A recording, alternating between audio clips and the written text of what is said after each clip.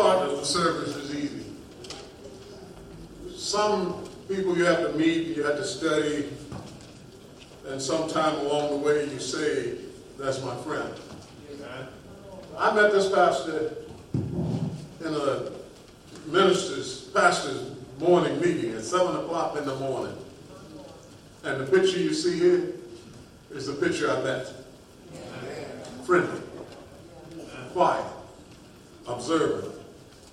And he let all us big mouth pastors just run our mouths, and he stood there and took notes.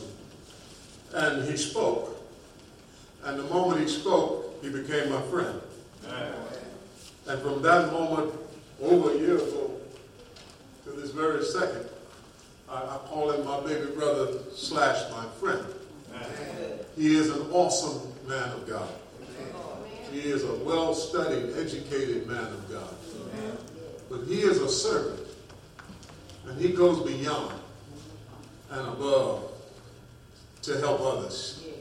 Always putting others in front of him.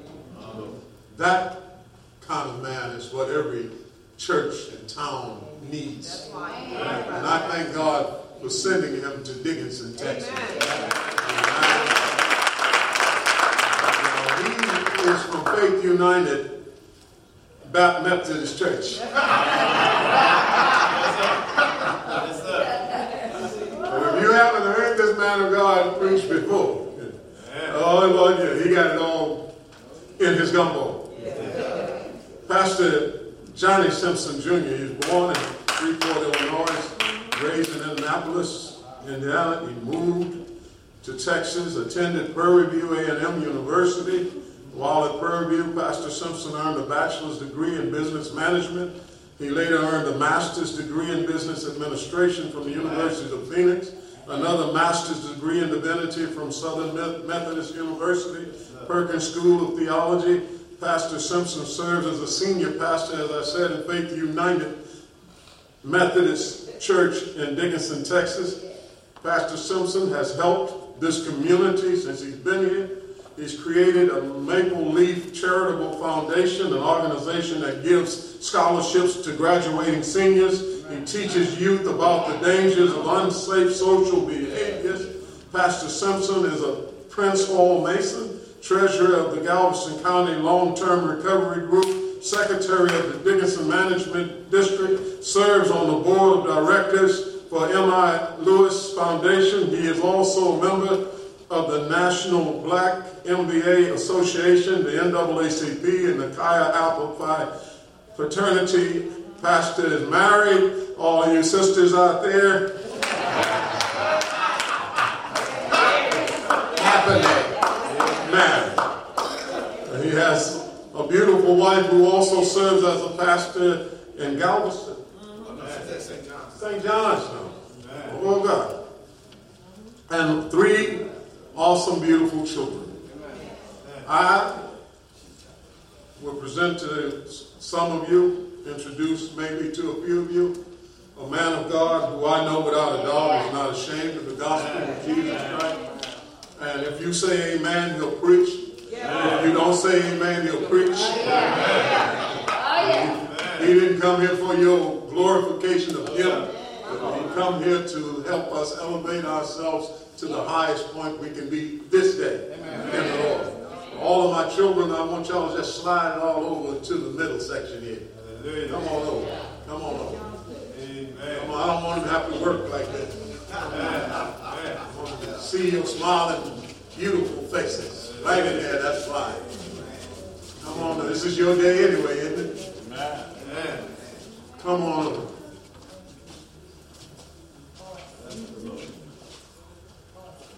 Pastor Bill, we're still looking for the quiet Reverend Simpson you met. Quiet. Oh, he hasn't showed up in faith yet. Well, that's all right. If they show up late, it ain't going to be too late. Amen. No, I've done all I can do. The choir didn't set me up this time, so you won't be putting me on YouTube this time. Amen. All of my children, I thank God for you. No, everybody got a seat. Sister Nikki's just getting them seated. One boys up front and the girls in the back.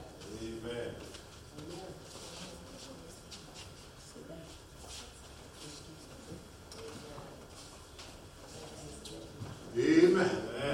Now, this is what we do when we've been blessed.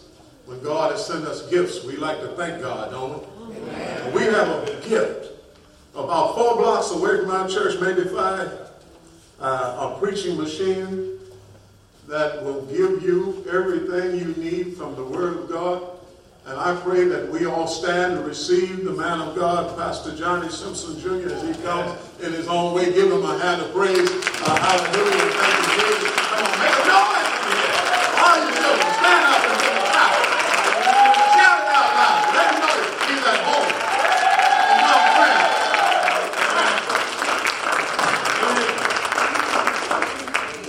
Amen. God bless you. I'd ask you to remain standing. I'm going to get right into the word. Turn with me, if you will, to 1 Timothy chapter 4, starting with the 12th verse. Again, that is 1 Timothy chapter 4, 12th verse. Hear ye the word of the Lord.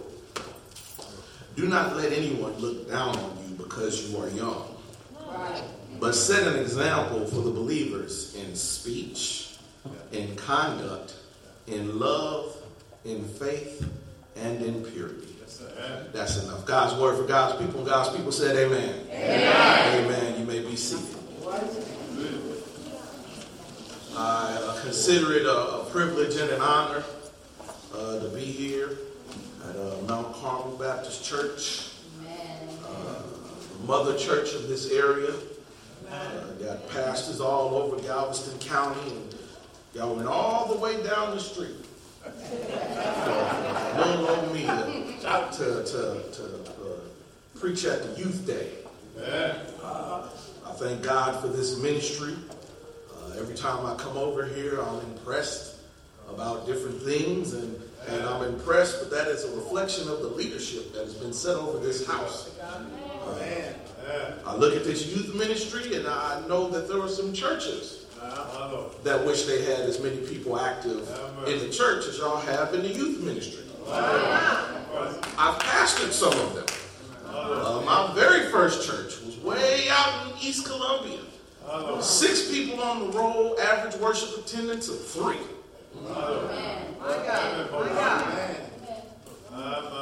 And it's not just about size. I spent some time long before I was a pastor. I was on staff at churches, and there was a little small church in Houston. You might have heard it, Windsor Village. You might have heard it. A little struggling ministry there, real small.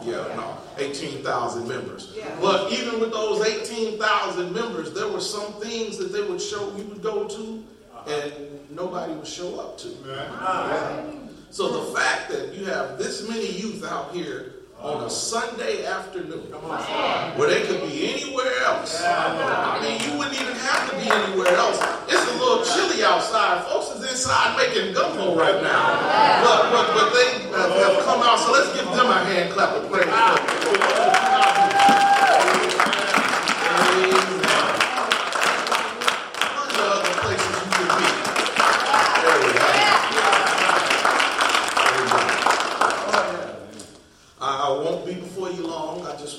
Share a few things the Lord laid upon my heart when I was graciously invited to preach here, and I'm going to sit on down somewhere.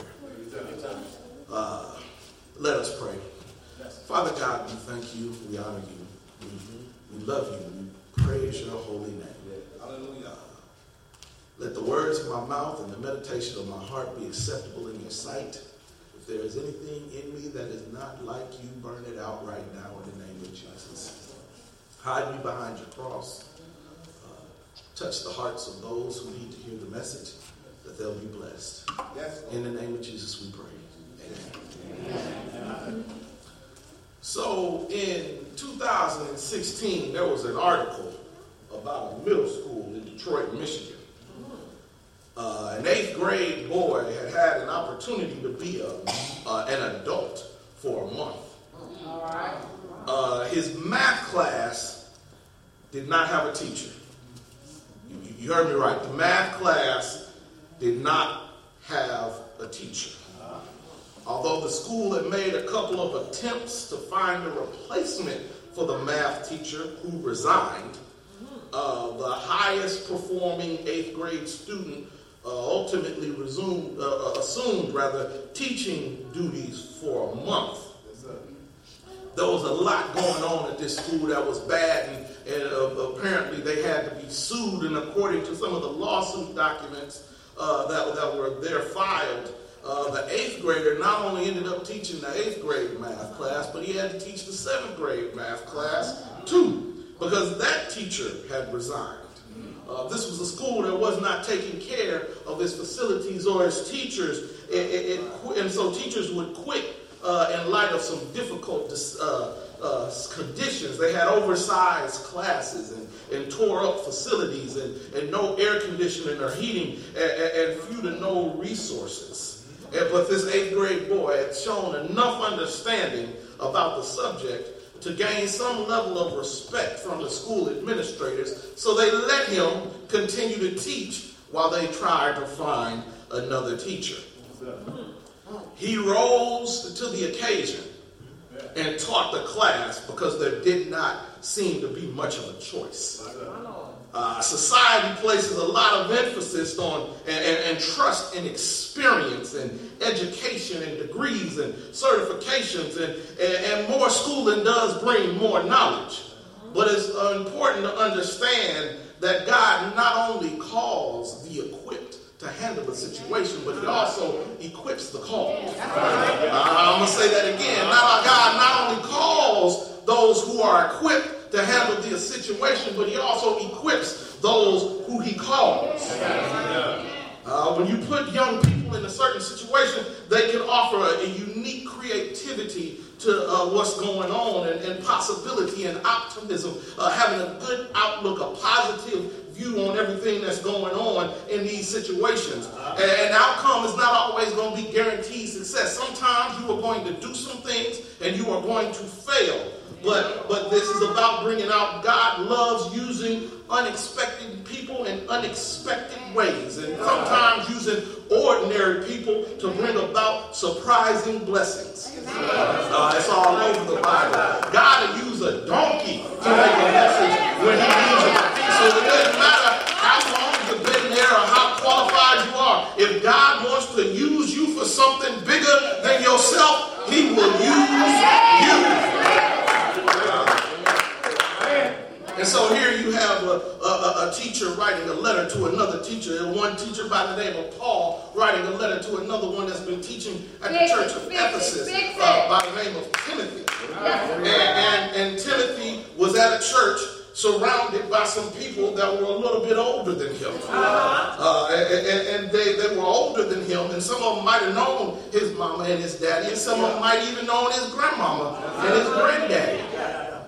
But just because he was young, that did not exclude him from doing the work. Right? Just because you are young, that does not exclude you from doing the work. And it's funny when he talks about this young comment, because some scholars have done some research, and so young can mean many different things. Some people have done the math on the situation and have discovered that Timothy may have started his ministry in his 30s. And by the time he got to Ephesus, he might have been in his 50s, but he was still being called young. So I would argue that this is not just those who are young in age, but those who are young at heart. And not just those who are young in other ways, but they may not have the experience. But it doesn't matter whether you're 30, 50, 500. It doesn't matter if you've been doing it since you've been born or you just started yesterday. If God has something for you, God will give you what you need to do it. And so he tells them to set an example for others. Set it in their speech. Set it in their in speech, and set it in conduct, and set it in love and faith and purity. Speech. Set it in speech. How are you talking to one another? Yes, sir. Come on. Does somebody come around you and you don't speak to them at all?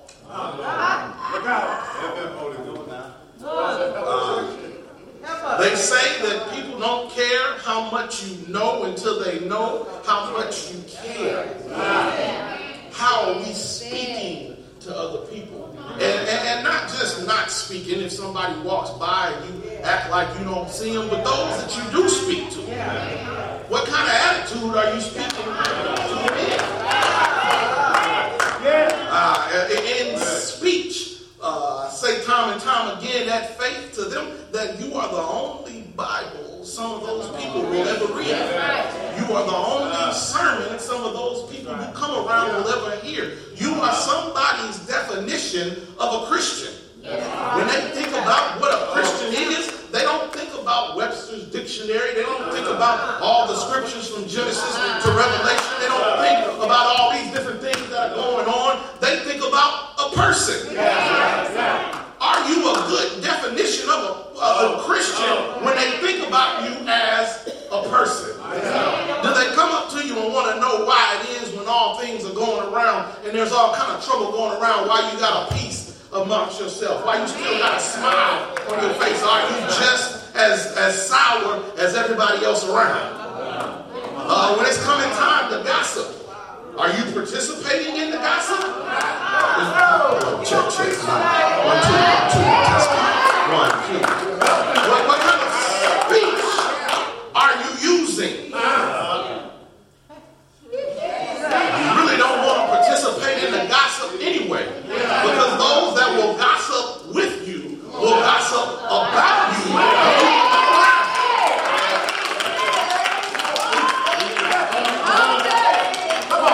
What kind of speech are you using?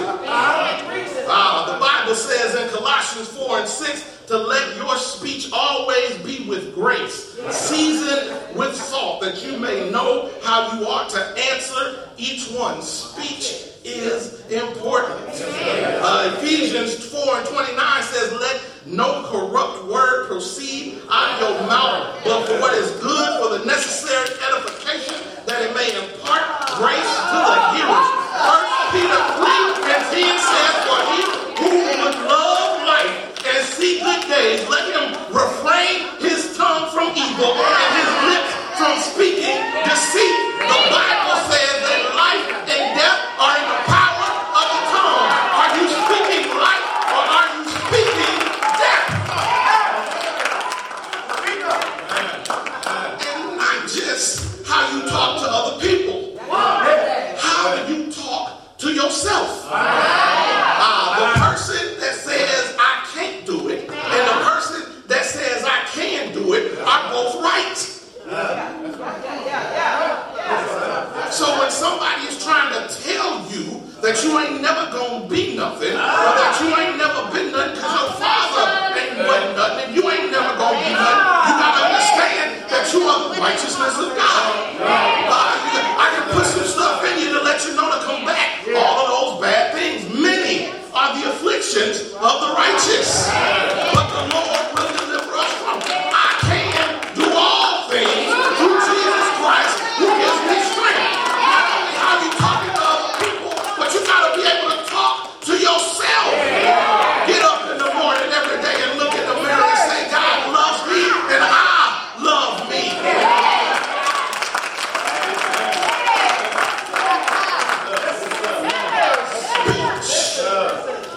But not only speech, conduct.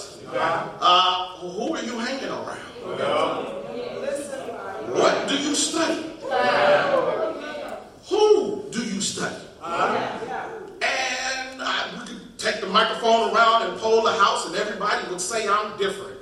But that would all mean that they're the same, because everybody said the same thing. I remember when I was a freshman at college, and I decided that I was going to stop using two words together. And those two words were I'm grown. I said I was going to stop saying I'm grown when I got to Prairie View as a freshman, because that's what everybody kept saying. You're going to the party. Yeah, I'm going to the party. I'm grown. You going back into Houston for this, that, and the third? Yeah, I'm grown. What we gonna do for this? I'm grown. And I determined that if you have to say it, well, you aren't. If you have to say you grown, you aren't. It's not about you saying you grown. It's not about you saying I'm mature. It's not about you saying you got it all together. Your conduct, your reputation, how you carry yourself should be there long before you open your mouth. That reputation has gotten me out of trouble many a time. I share a little story. It wasn't a part of the sermon, but I thought about it. I was up here for a long time. I was over the youth drama ministry at the church. And we got a new person to come in and help with the youth drama ministry. Praise God, because I was tired of doing it by myself. And this lady came in, and she was married, and her husband was looking at us talking on stage one day, and somebody walked up to him and was like, yeah, Johnny's doing a great job with the drama ministry. And this other person, and he said, the other person that walked up told him, yeah, but I wouldn't leave my wife around him. And then somebody else went as far as to call that person, the husband of the new person that came in to work with the ministry, and somehow gave them my office number at my real job. So my office phone was ringing, and he was calling asking, was I trying to get with his wife? I said I wasn't. I told him I wasn't. And I wanted to know how you got my phone number. Like, the work number don't be given out like that. But in order to make things clear, I had to call the youth pastor, because I was working in youth ministry at the time, and I had to make sure that all the people over youth ministry know that this allegation was out there. So I called the first one, the youth pastor. He was in Chicago working on an album, and I called him, and he said, man, come on. What is this? I'm not finna entertain this. I mean, I know you had to report it, but I'm not about to entertain it. And then I called the other two leaders, and the second one got mad, and the third one laughed in my face.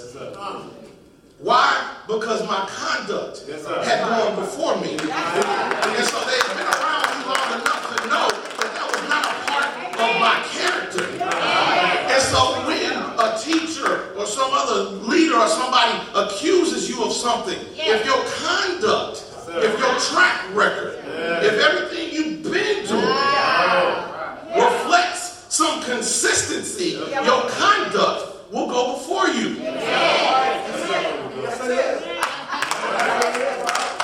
going to give y'all some unsolicited advice. I know y'all didn't come here for some advice, but I'm going to give it to you anyway. When you go home, give it to them. Do some cleaning up without your mama and daddy having to tell you. Wash a couple dishes. Wash a couple dishes without them telling you how to do that, right? When you say you're supposed to be, when they tell you you're supposed to be home at 10 o'clock, maybe come home at 9:30. Keep doing that, and do that before you want something. So if you build up a track record of constantly doing what you're supposed to do, once you build up that track record, you'll have a lot more freedom than you would if they got to tell you time and time again, clean your room, take out the trash, pick up your clothes, wash your clothes, wash the dishes. If they have to tell you over and over again to do that, then they're not going to trust you when you want to stay out a little longer or you want to go a little further. That's something I wish I'd have learned. I'm 38 now, but if I'd have learned it when I was then, I could have gone a whole lot more places. I could have had a longer curfew. I could have did a whole lot of better things. Build up a reputation so that your conduct does it. And he says not only that you got to talk the right way and you got to act the right way, but you also need to express some faith. The substance of things hoped for. The evidence of things unseen. Now, there was a time where I thought I was smart, and I spent a bunch of time arguing with some of these people about faith, and they'd be like, how can you believe these things? And I can't do what I can't touch. And I realized That wasn't really what was going on. Even if you're not a believer, you exercise faith every day. You hop in a car and turn the ignition. You're not a mechanical engineer. But you have faith that it's going to start. You ride in cars up and down the freeway having faith that nobody's going to run into you. That's right. You sit down in that seat and don't expect the seat to fall apart. You exercise faith then. When you get sick, your doctor, whose medical school credentials you haven't verified, don't know what kind of schooling they had, don't know how well they studied, don't know what kind of scores they got on any of these entrance exams. You let them write you a prescription for drugs that you don't know what's in them, but you take them the way that they're supposed to be taken. You exercise faith all the time. Just something that's happened that we have started to downgrade the church. All right. We telling the church what the church needs to be doing, but ain't telling nobody else what they need to be doing. I was talking to my wife the other night and I thought about something. We always trying to make church services shorter. We want it to be the worship hour. And we want pastors to only preach 15 minutes because the attention span, and they can't pay attention long enough for that. I don't think that everybody else is following that. I saw Black Panther when it was in the movies. That was 2.5 hours. I saw Avengers 4. That was almost 3 hours. Didn't nobody move. If we wasn't here, we'd be watching the NFL games, watching 3 or 4 in a row, and only getting up to go to the bathroom and refill our nachos and our drinks. Why is it that they can go long, but we can't go long? Well, Pastor, see, that's a production, though. They've done that. They put time into it. Well, maybe we ought to start letting our best and our brightest operate in the church. And you know what else they do that we're not doing? They putting money into it.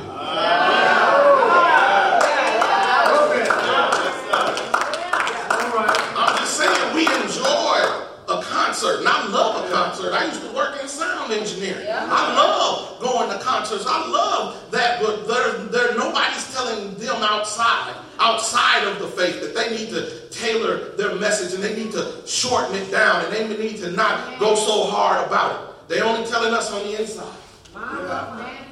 So we ought to be operating in our faith and operating in our purity. Purity and conduct kind of run together. The 5 people you spend the most time with is about as high as you're going to go. That's right. They say that every person is the average of their 5 closest friends. So if the 5 people you hang around the most ain't talking about nothing, you ain't going to be talking about nothing. If the 5 people you hang around the most are gossiping, then you're going to be gossiping. If the 5 people you hang around the most are promiscuous, then, well, and even if you're not going to act like that, you're going to get labeled like that because people say birds of a feather flock together. So you may not be playing on the team, but you're still wearing the uniform. All right. I wish I'd have learned that. I was in high school, I thought I was a gangster. I settled problems with my fists. Outside of school, I was too scared to get in a fight in school. But after school, I'd be at your house, knocking on your door. What was you talking about again? Thank God for deliverance. Thank God for scaring.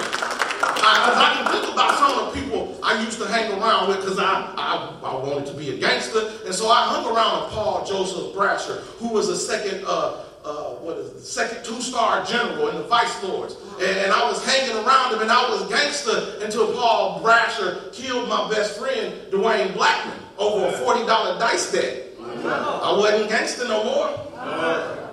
I thought I was gangster when Eric Stuhl, I kept trying to figure out why he didn't have no job and no kind of work study and nothing going on, but he had a car before the rest of us and always had Tommy Hilfiger shirts on and gave me like 10 Tommy Hilfiger shirts. And I was like, Stu, where is this money coming from? I thought I was gangster until he ended up getting shot by another one of my friends.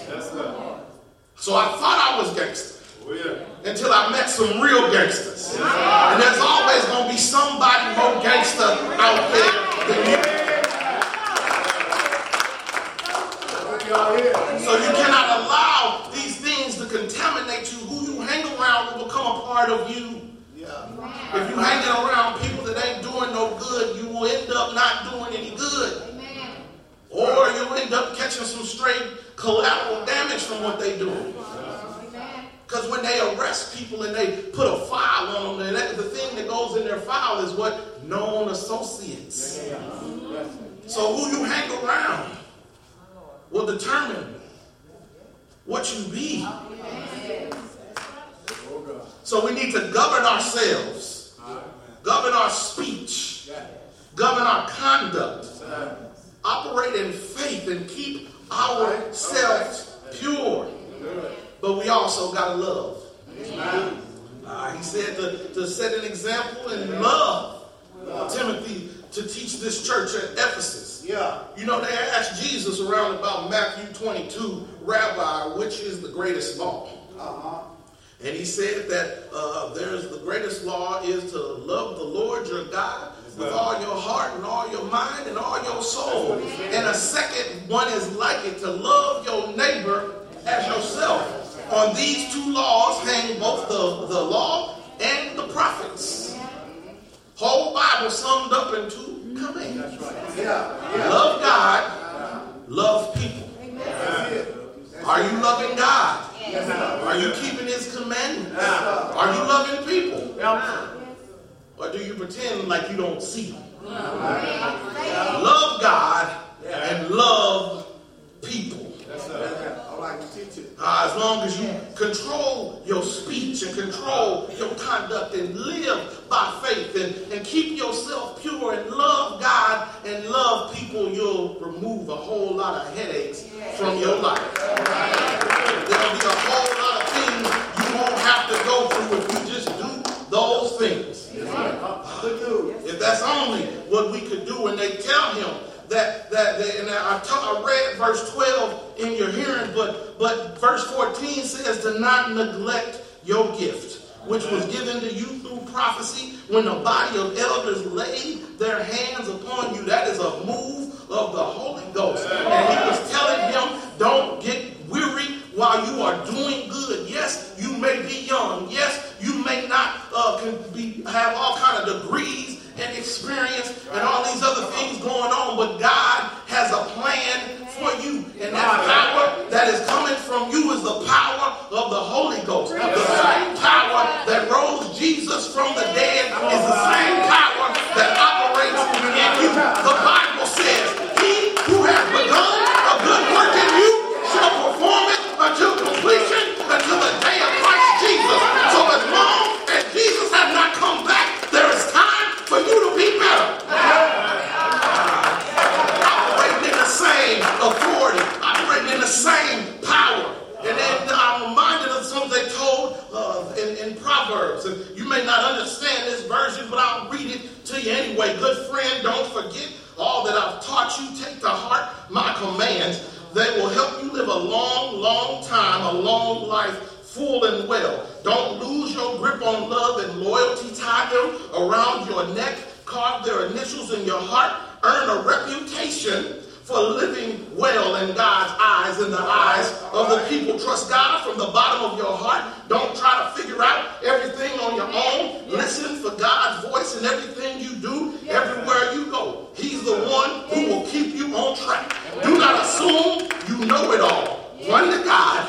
Run from evil. Your body will glow with health, and your very bones will vibrate with life. That's from the Message Bible. That's one version for that's a little easier to read, but it also reads in King James, my son, forget not my laws, but let thine heart keep my commandments.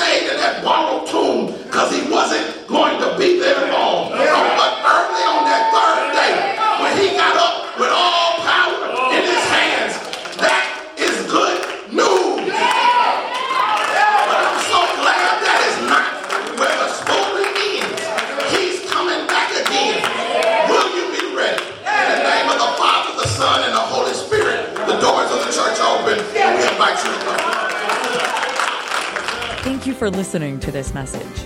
Be sure to subscribe to us on YouTube, iTunes, Google Play, Stitcher, or wherever you found this message. If this message blessed you, be a blessing to someone else and share it. Connect with Pastor Johnny on Instagram and Twitter, and be sure to like Faith UMC Dickinson on Facebook.